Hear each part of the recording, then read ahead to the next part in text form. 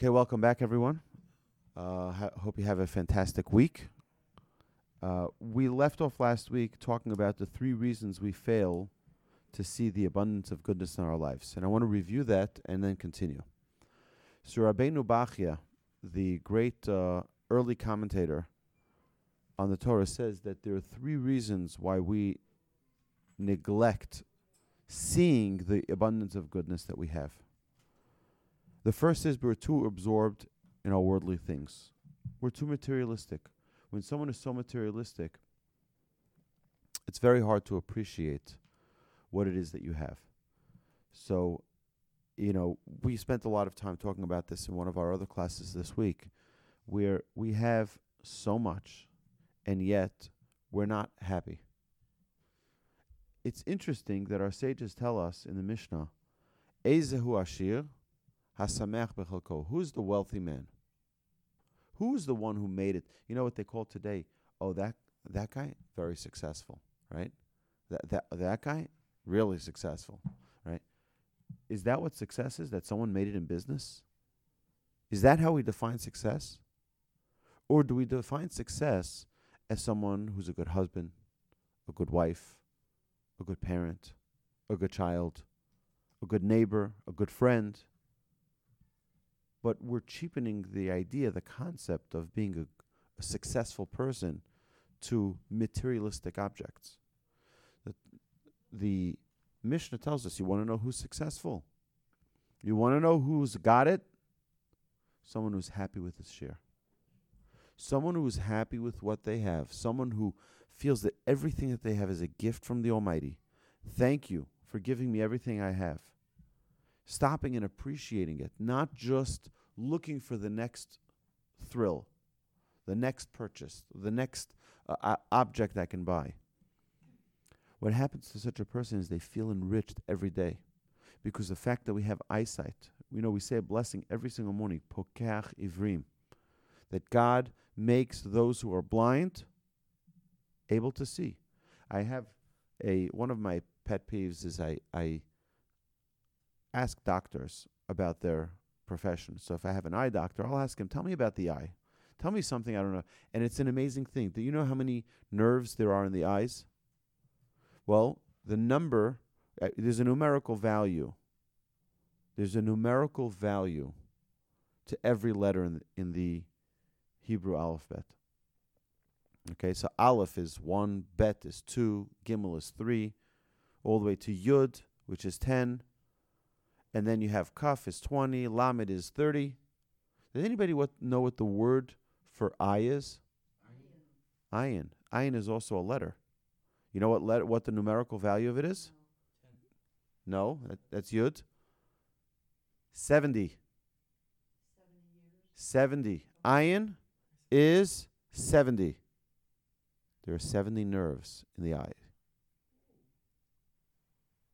Isn't that amazing? Is that amazing? You know what? It doesn't make sense that we should be able to see color, that we should be able to see things and be able to. It really is an unbelievable gift that God gave us. That we can have our eyes and we can move it around from side to side, up, down. We can see bright colors. We can see dark colors. It gets used to the dark. It's really amazing. We make a blessing every morning. Pokeach Ivrim. Thank you, God, for making us who are blind able to see.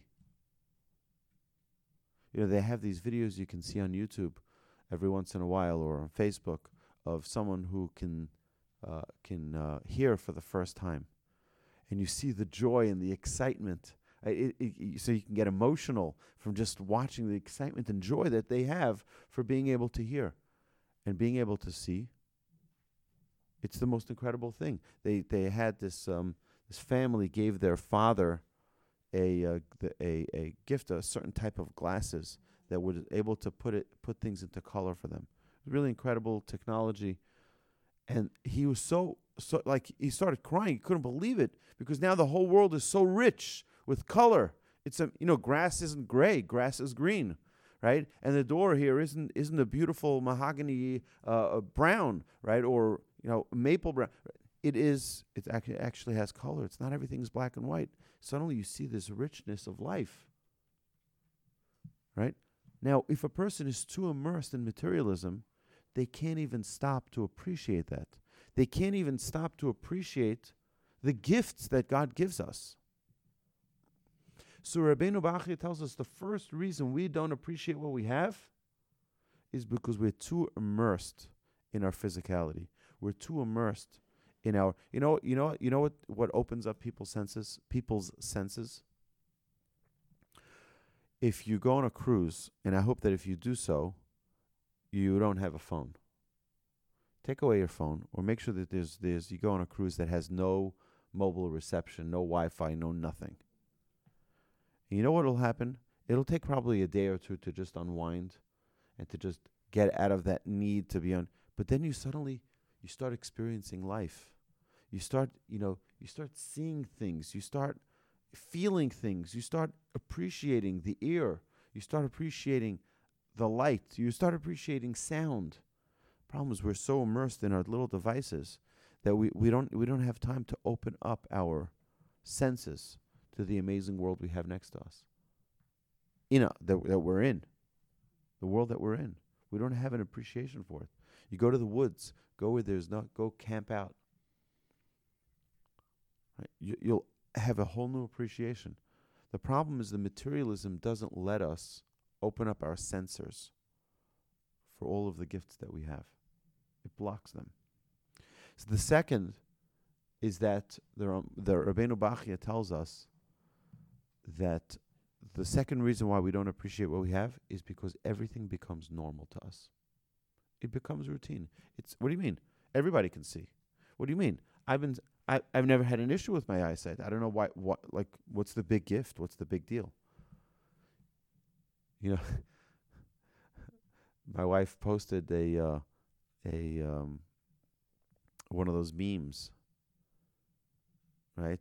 It says only a woman who gave birth without an epidural can understand a man with a cold.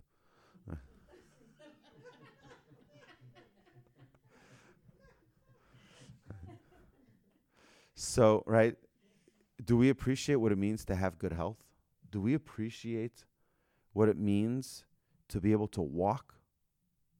But sometimes if we have one little twist with our health, we get a cold, or if we have something even more serious than that, right?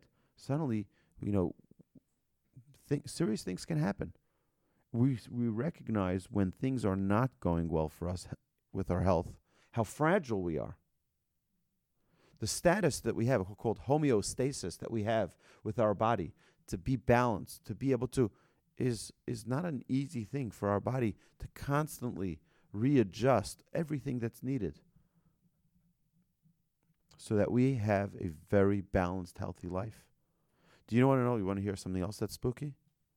Okay, we said the ayin is 70 because there are 70 nerves in the eye. You want to know something else that's really crazy? Do you know the word for balance in Hebrew? Well, we have scales, right? Scales are balance. It's called moznaim. Moznaim are scales. What other word rhymes with that in our body? Oznaim. People have ear infection, they lose their balance. When people have certain things, your oznaim, your ears, are your balance. One little ear infection, you can get, what do they call that? Vertigo, right? You can get all this dizziness. You can get it's right from what? From one little imperfection in what's a miracle to be perfect as is. Right? If we just stopped and realized that it's not normal for us to have all of these incredible gifts. Right? Then that's step 2, to not becoming lax in our appreciation. And the third is we focus too much on what we don't have. Instead of saying, you know what, and we should really do this. Take a time to just thank the Almighty for everything you have. You have clothes on you, right? Thank you, Hashem. Thank you, Hashem. You have a shirt you're wearing. Everyone's wearing a shirt. You have sunglasses. You have a watch. You have jewelry. Yeah, it's unbelievable. Did anybody walk here today? Nobody walked here today. Everyone came here by car with air conditioning, with heating, if necessary. Right? It really is amazing. But to stop and appreciate it. Right? The only benefit that we will have when we have proper appreciation is we'll be happier. We'll be happier. We will be, because suddenly we'll realize, wow, all this for me. You know, the Talmud says in Sanhedrin, Tractate Sanhedrin, it says that a person should always be used to saying, Bishvili nivra ha'olam. The world was created for me. What do you mean it was created for me? What do you mean it was created for me? You're so selfish. You think the world was created just for you? Yes. Everything in your world was created for you. You have custom-made parents for you. You have custom-made siblings for you. Every interaction that you have had was God putting you in a place and a time that's custom-made for you. If you don't realize that it's all for you, you're missing out. You're missing. It says, Olam Yomar Adam. A person should always say, Bishvili Nivra Olam, was created for me. Right? It gives a whole new appreciation to everything that goes on around us. Bishvili Nivra Olam. We focus too much on what we don't have. If you look at what you do have, you will gain a new appreciation for life. The Torah teaches us not to reject the Egyptians. We left off with this last week. The Egyptians, we were slaves to them for 210 years. Yeah, but they still fed us. Do you know that Moses was not allowed to hit the water because that same water saved him? So he wasn't. You know why? Because hitting that water would be something which is called kfiyut tova. You know what kfiyut tova is? Kfiyut tova in Hebrew is someone who denies the good that he benefited from. He rejects the good that he benefited from. I'll give you an example.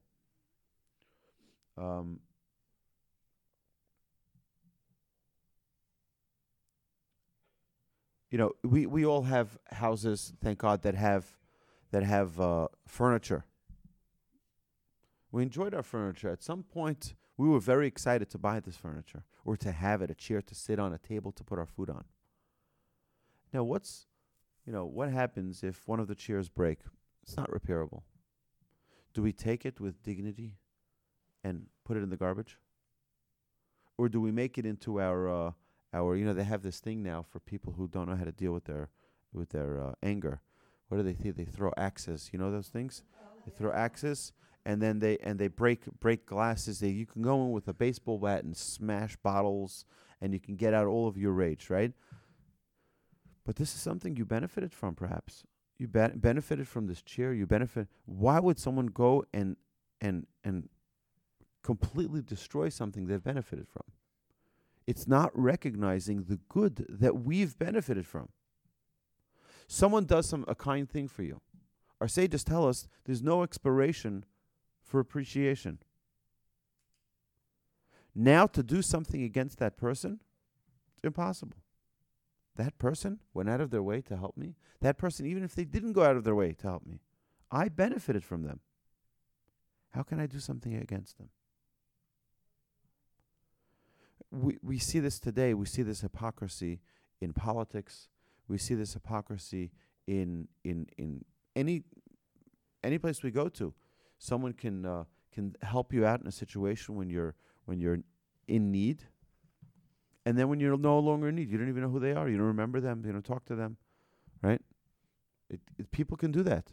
I'm sure everyone here has experienced a time like that when we were on the receiving end of that, where we helped someone out, and then they're successful. They become the head of school. You're trying to talk to them about your child. They don't even recognize who are you? Sorry, what's your name? Right. Whatever it is, it's the idea that we can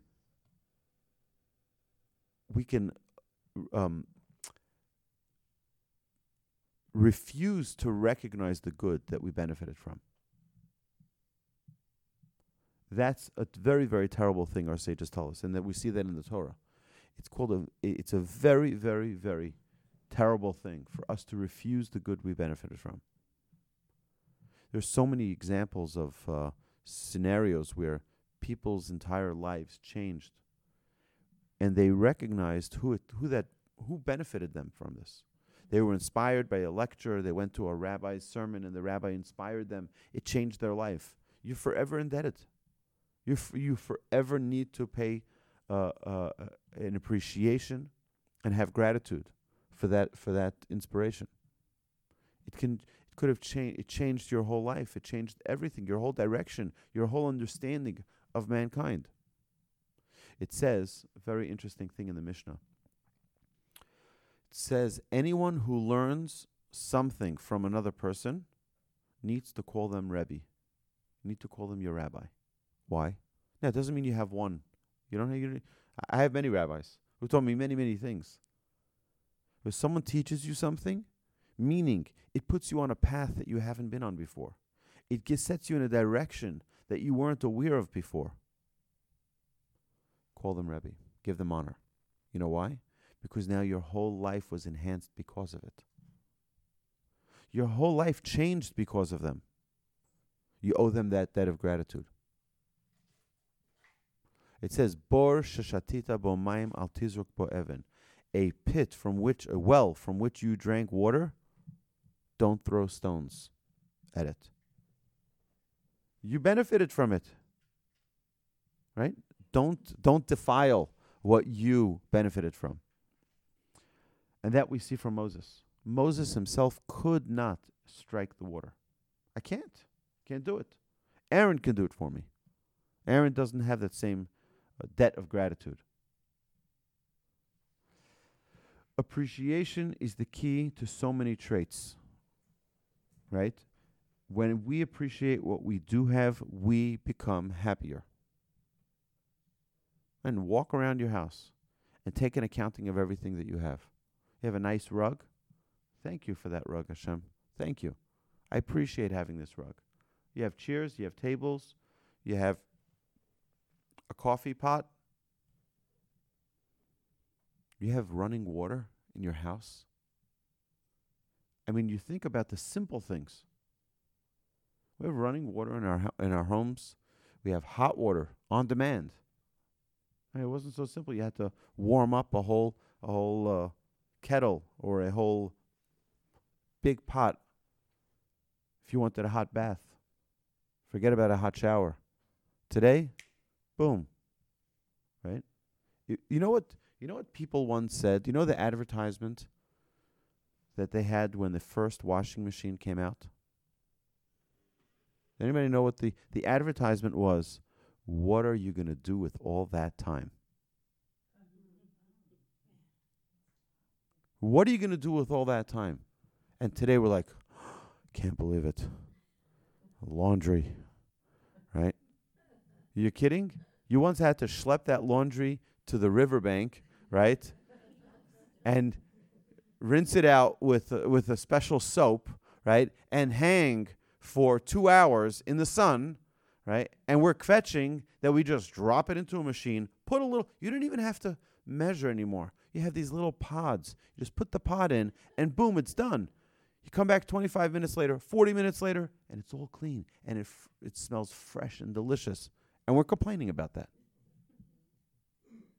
And then you put it into the next machine, and it dries it. And today, they even have folding machines where you don't need to iron things. It'll fold it for you. And we're complaining.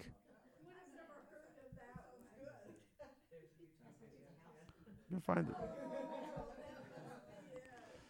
Right? It really is remarkable. Yes. Sure.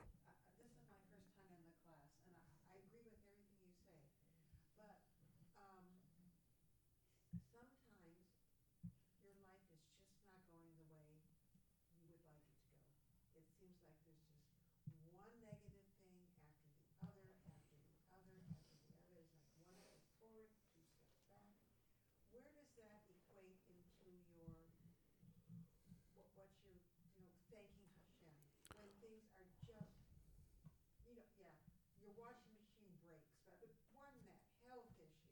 Mhm.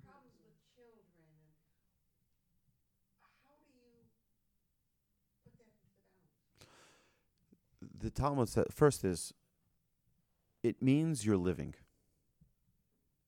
That is the first sign. Okay? The first thing you have to know when you have ups and downs, when you look at an EKG, right, you see it goes up and down and up and down and up and down. That means you're alive. Right? If it was going flat, you're dead. Okay? Healthy people have ups and downs. Normal people have ups and downs. That is the natural state of life. The second thing is that the Talmud tells us that kishem shemevarchim ala tov, mevarchim ala ra. Just as we make a blessing and thank God for the good, we thank God for the bad. Because many, many times we see that the bad is sometimes a better wake-up call than the good. Okay? And it can get into a very lengthy topic, which we're not really dealing with right now. We'll get to it. We'll understand what pain and suffering is, and we'll explain it, and we'll learn to. But the idea here is that every single person is given their own basket of challenges. My sister-in-law had a great example. She said there is a show called Chopped. Chopped? Okay. Now, Chopped, what it is basically is that every person is given a box of ingredients, and they give you a certain time period, and you have to make the best, most delicious food out of the ingredients they gave you. And that's it you have. You can't bring your own ingredients from your home. You can't bring your own things. You have to make the best out of what you have here. That's our life. Everyone is given their own box with their own ingredients. And those ingredients are the talents and skills that we have, that we were gifted with. Those ingredients are your parents, your grandparents, your brothers, your sisters, your neighbors, your friends, your intellect, your character. These are all part of that box. And our job in this world is to make the best we can make out of what's in that box. The problem is that we look at someone else's box and we're like, if I had only those problems, life would be perfect. Guess what? You don't know everything. They say that if everyone put their troubles in the middle of the room, right? If everyone put their troubles in the middle of the room, no one would pick anybody else's. You'd pick your own. You know why? Because yours are custom tailored for you to deal with. You can deal with them. Nobody else can deal with your challenges. That's why you're unique. You have your own DNA. You have your own fingerprint. You're the only one who can deal with your challenges. God gives us the challenges that we can deal with. That's why we're all unique. We all look at it. It says, Kishem shepartzufeim shonim kach deoteim shonim. Just as their faces are different, their opinions are different. Their challenges are different. Their thoughts are different. Their skills and abilities are different. We're all different. Right?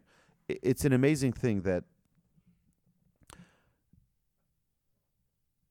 everyone thinks that their challenges are more difficult than anyone else's until we start listening to other people's problems. You're like, phew, thank God I don't have issues like that in my marriage. Thank God I don't have issues like that with my children. Thank God I don't have issues like that with my finances. Thank God I don't have issues like that with whatever it is. Everyone has issues. We can go around this room. We're not going to. But we could go around this room and ask people, what's the biggest struggle they're dealing with? And we'll be like, you know what? Thank God I don't have that problem. Okay? I have a different problem. We all have issues. The issues means that we're alive. We're in the game. I always tell people that when you go to the Texans game, right? So you know why they don't throw the ball to you? Because you're not in the game.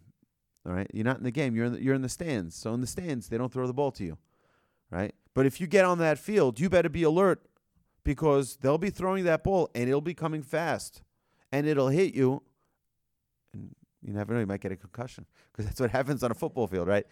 But you go to a baseball game, they're not either throwing the ball to you unless you're like right by the stands over there. They'll throw you a ball, but that's it.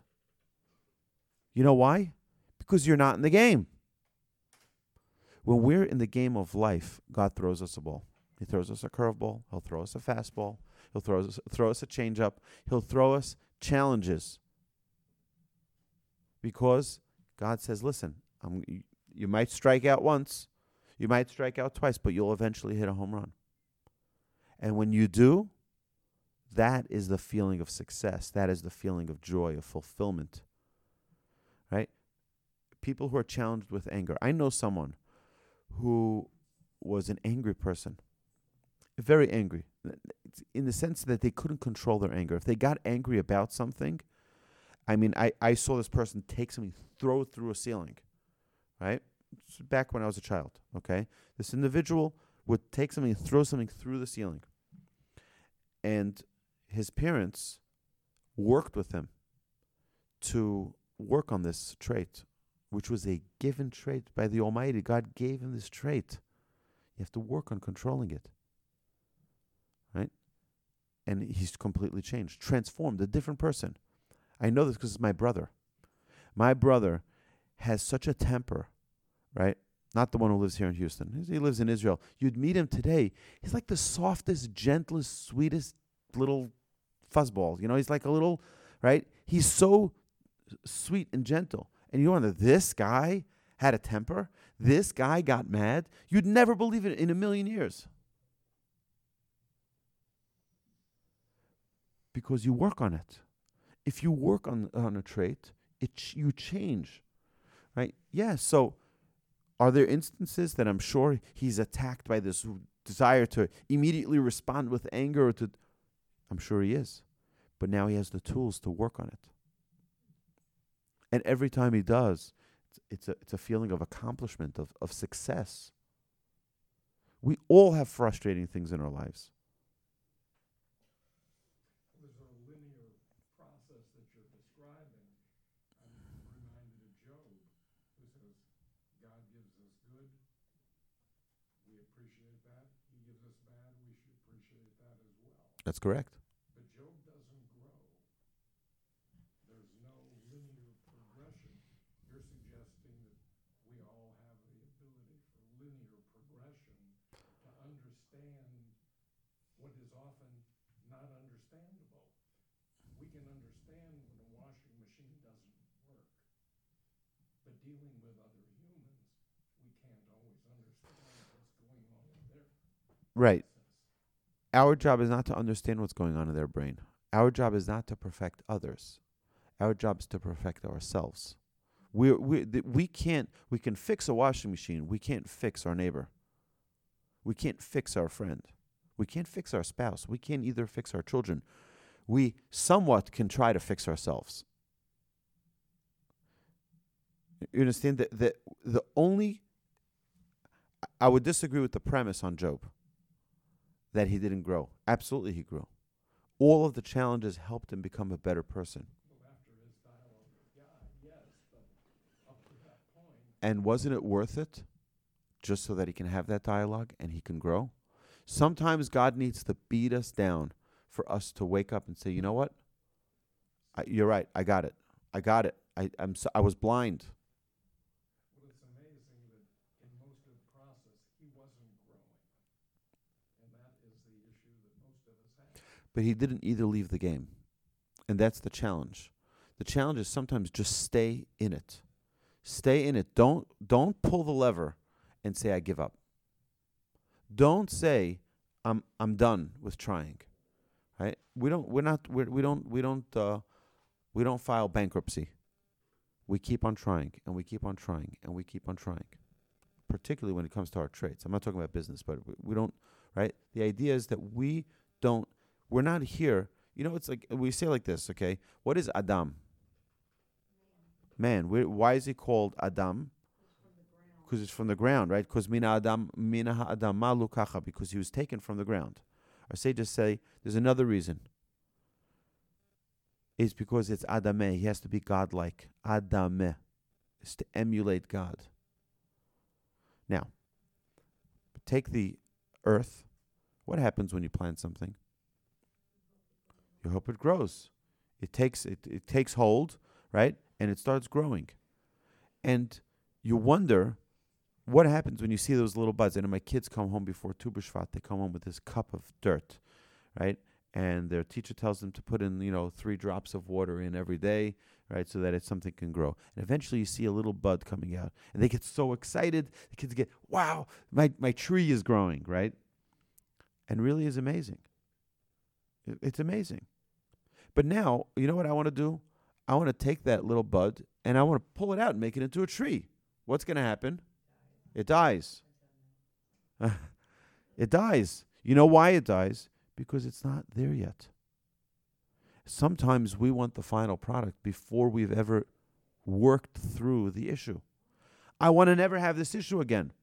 Well, it takes time. Anybody here has ever gone on a diet, right? There's never been a time that I got on a diet where I said, I'm really looking forward to the next 5 months of, all right, right? Exactly. That's not what I look forward to, right? But it's a process, and it's going to be 1 pound the 1 week, and 2 pounds the next week, and 3 pounds or maybe 1 pound, or maybe you gain a little bit more, and you're like, but that's part of the process. Dieting, I think, is very, very similar to our spiritual growth patterns. But your assumption is that it's a continuous process. It's called life. Most of the awareness comes very suddenly, like when Job confronted God directly. His friends didn't help. So I'll Had different concepts. So during that process, he's rejecting a series of So there's 2 things that I want to comment on. Number 1 is that Job, according to most commentaries, is really Moses. Job was Moses, and that is Moses' struggles throughout his life that's being displayed in the book of Job, according to most commentaries. Second is that King Solomon tells us, your head spinning? Like, what? Right? Yeah. Right. Yeah, that was Moses. Well, not reincarnated, but it's the story of Moses' life. That is Moses. The second thing is that King Solomon tells us, be very wary of accepting criticism from other people. Be very wary. Now, we look at the Mishnah. The Mishnah tells us that who is a wise person? One who accepts criticism from everyone, right? You learn from the child. Children are very honest, right? You want to know if food tastes good? Ask your children, right? They'll tell you, ugh, it's disgusting, right? Right? They'll tell you straight, right?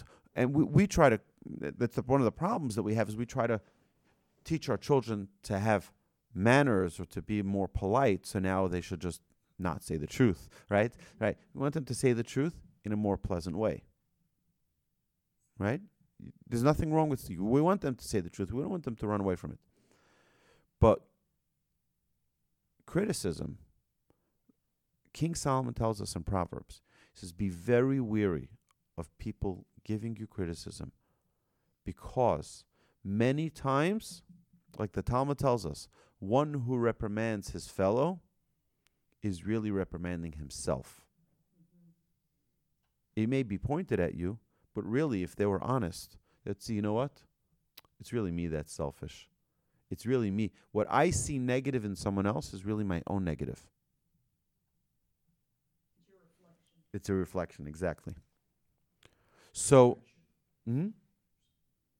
projection, right. So what happens is that if someone else is criticizing me, I have to very carefully evaluate whether or not this applies to me.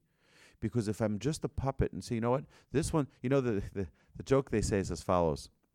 There's a Yemenite couple that got married, and one of the wealthy uncles gave them a donkey as a gift. So it was very nice. Now they have a way to travel from place to place. So they, after they leave the wedding hall, they're so excited, and the groom gets on the donkey, and his bride is walking right next to them. So people pass by and they say, "That's the way you treat your bride the day of the wedding. You're riding on the donkey, and she's walking." He says, "You know what? You're right." So he gets off the donkey, and he puts the bride on the donkey. He passes by a group of people, and the group of people say, That's what happens the day after the wedding. Right after the wedding, she's already controlling you. She's riding the donkey, and you're walking, right? Okay, you know what? You're right. So they both get on the donkey. And then people say, poor donkey, 2 people sitting on one donkey. Poor donkey. They said, you know what? You're right. So they go, and they start carrying the donkey on their backs. And people pass by, and they look, 3 donkeys, right? That's what happens when we just, someone says something, oh, I better change this. No, evaluate it. Evaluate whether or not this really applies to you. Does this really fit me? And just because someone said it, and even if they said it passionately, even if they were angry, they were mad, they were firm, it doesn't make a difference. It doesn't make a difference. You're the one who needs to apply it to your lives, right? Each and every one of us, respectively. We have our lives. We are the ones who needs to evaluate every single thing that someone tells us, because more times than not, you will realize that the people saying things to you are angels that God put there to say certain things to you, to inspire you, to alert you, to wake you up to something. You go back to them like, I wanted to talk to you about what you spoke to me this morning. You mentioned something, and they're like, what? I have no idea what you're talking about. I have no idea what you're talking about. Right? I have no recollection. What do you mean? We just stood over there a few minutes ago. You told me something, right? And I have no recollection, no idea. And you wonder, how does that happen? I've had that numerous times to come back to people who've criticized me on something, come back to ask them about the criticism.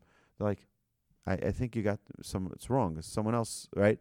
And I feel like it was like the Almighty put words into their mouth to wake me up. So, yes. Granted, you have to bring a lot to the party in order awareness and understanding. The point I was trying to work through in my own mind is, in most of our ancestors who discovered God, they discovered in a moment, a blinding moment, or a burning bush, or wrestling with an angel. Mm-hmm. Now, granted, their previous Experiences. activities allowed them to get to the point where they could make that mystical connection. But in most of our lives, we don't get to that mystical point. It is a progression that you're describing. I was just contrasting how one becomes totally aware. Maybe none of us become ever totally aware, even as learned as you are. Well, So my question was philosophic as much as it was practical. I got it. Thank you. First is I wish I was learned. I'm trying to learn as much as possible, but here's the thing. Of course, it's a process. You can think of it like a diet. No one just loses 10 pounds in a day. If you do, see a doctor, right? No one does. It's a process, right? So what's the inspiration for that process? Okay, that could be different things. One person could be from, someone who had a heart attack. Uh-oh, I better be careful. I better lose weight. I better eat healthier. For another person, it might be, they saw a show about The Biggest Loser, right? And they said, that's what could happen to me if I don't start. Or if a friend tells them, let's go, let's do something together. Let's have a competition. Or someone just doesn't feel comfortable, right?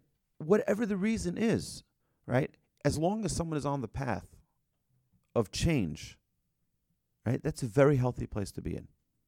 It's an uncomfortable place because we love our stability, we love our routine, right? Even leaving this place today, okay? You leave Congregation Beth Yeshurun here today.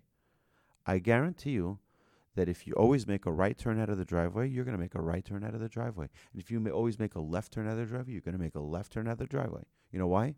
Because we're creatures of habit. And you know exactly how you like to get back on the highway and off the highway and where you go like this and where you go, because we don't like change.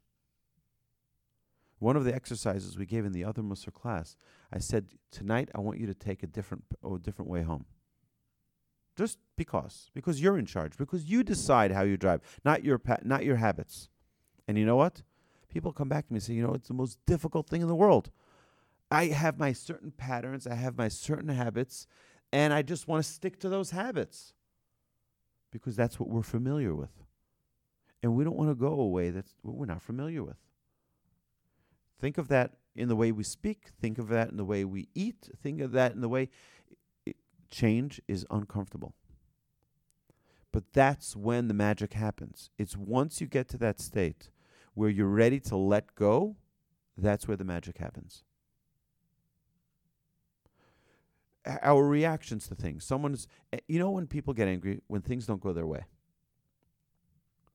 Right, so you call up AT&T and you're upset because your internet's not working properly, because your phone is not it's not downloading, whatever it is, okay?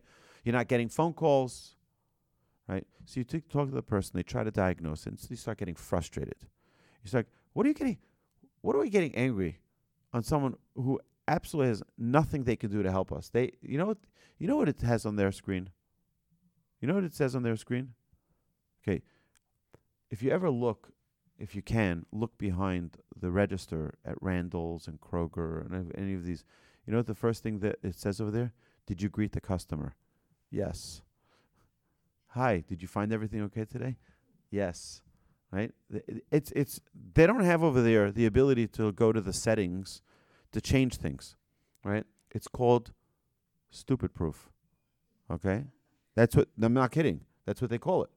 Right? They stupid proof the system so that you can't make a mistake. You can't.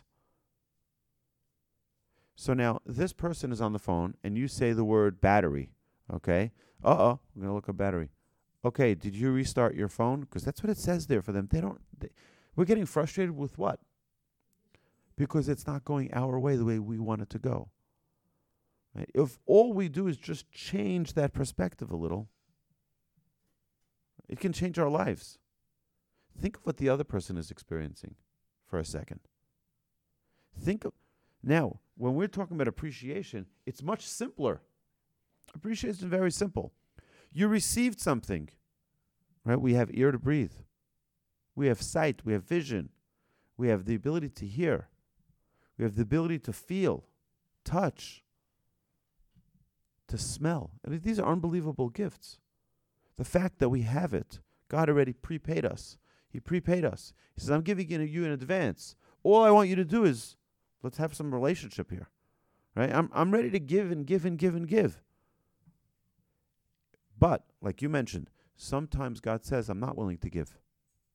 Wake up. And we see this with Sarah, Rebecca, and Rachel. They were barren.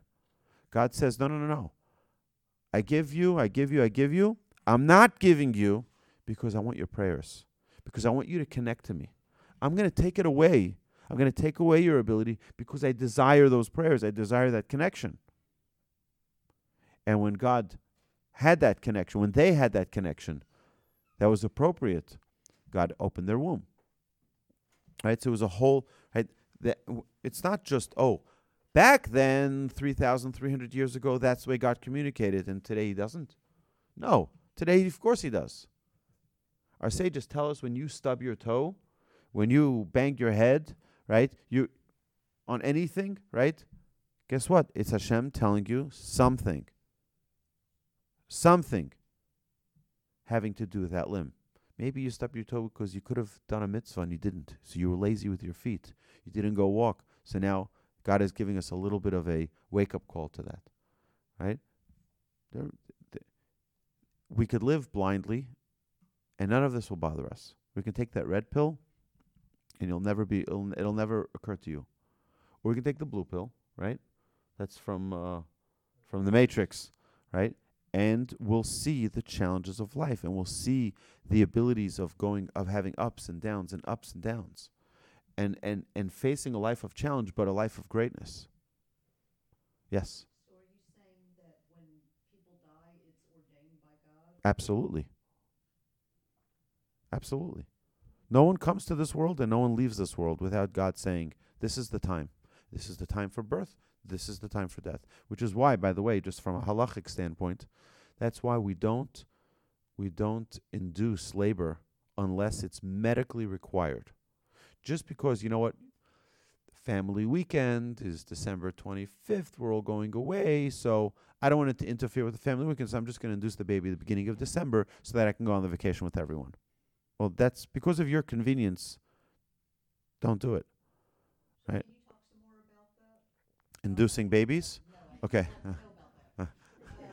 No, because I'll tell you why. Because the moment that a person is supposed to be born, the constellations are all aligned for that person's character to be infused into them at that moment and that location. What about at the time of death? Right? So when life is to build that relationship and to accomplish. When God says this person finished their tasks, right? God says, now I want my soul back. I want that soul that was part of me, so to speak. I want it back. I'll give you an example. God has a crown. God has a crown. And that crown has beautiful, beautiful gems. Now, my father was a diamond dealer. My father, there are stones that would be marked as E. Anybody know what E is? It's the color. No. So right. So you have the color E, but you also have E after you have the details of the stone. They'll have an E there, and the E is to tell you that it's an enhanced stone. What they do is that they infuse the stone with chemicals, and it takes away the imperfections. It'll take away the cloudiness. It'll enhance the color a little bit. All of these different things, right? So these chemicals are infused in there. To the naked eye, no one can tell the difference. It's not a CZ, it's a real diamond, but it's infused, it's enhanced. Okay? Throughout our lifetime, okay, when a baby is born, God gives us that gem. He says, here, I'm taking this gem, which is imperfect. There's no perfect stone out there, by the way. He takes that gem that's not perfect, from his crown, and gives it to us. Puts it, that's our soul. He says, I'm going to give you all of these opportunities throughout your lifetime to clean this stone, to perfect it, to make it sparkle. And as soon as you're done, I want that gem to put it back so it can sparkle in my crown. That's life. Life is we have that gem, which is our soul, and God gives us all of the tools we need to perfect it, to infuse it, to enhance it, to make it the most beautiful, glistening, perfect gem. And at the time when it's over, right, God takes it and says, I want it back. I want to put it in my crown. I want to show it off. Right? Now, we're living here in a physical world where we think like the worst thing in the world is death. There's nothing worse than death. But that's not true. Our sages tell us that if you take all of the pleasures of this world, you know that when a baby comes to this world, it cries too. You know why it cries? Because it was in a very good place till now, right? And in its existence, it says, I just died. Right? It's terrible. And then we come here and say, no, you have so much opportunity. You have so much you can accomplish. You have so much you can do, so much you can be. And we buy flowers and we buy balloons and we're so excited. Mazel tov, because here there's a new opportunity. You know what? It's an amazing thing. Do you know why when people look at a baby, they smile? It's an amazing thing. Yeah, people are angry, people who are mad, people who are sad, they see a baby. You walk into an elevator, everyone's like, right? You walk in with a baby, right? Everyone's like, hey, right? What are you smiling? What do people smile? What do they find in a baby? They opportunity, potential, right? Everybody smiles at opportunity. That's the way life is. Life is a series of opportunities where God says, I'm giving you all of the opportunities. Now, the reason why we love life is because we want more opportunity. That's why when life ends, it makes us sad, because there's no more opportunity. It's over. There's no more change. We can't give that donation that we wanted to give after we die. We can't, there's all of these limitations. We can't do those mitzvahs. We can't visit those sick people. There's no way we can help our neighbor or our friend anymore. It's done. That's sad. That's very sad that we don't have that opportunity. Unless we focus in this world to do those things and set them up long term. If you want, I want to share a story, but I don't want it to be arrogant. But it was like, it was an incredible shock to me. So my nephew was in a yeshiva, and the yeshiva happens to be the same yeshiva I learned in 25 years earlier. Right? He learned there, but almost 25 years later. And I asked him, so, how's the yeshiva? Now some of the rabbis passed away already. You know, it's already a different place, but it's still the same yeshiva.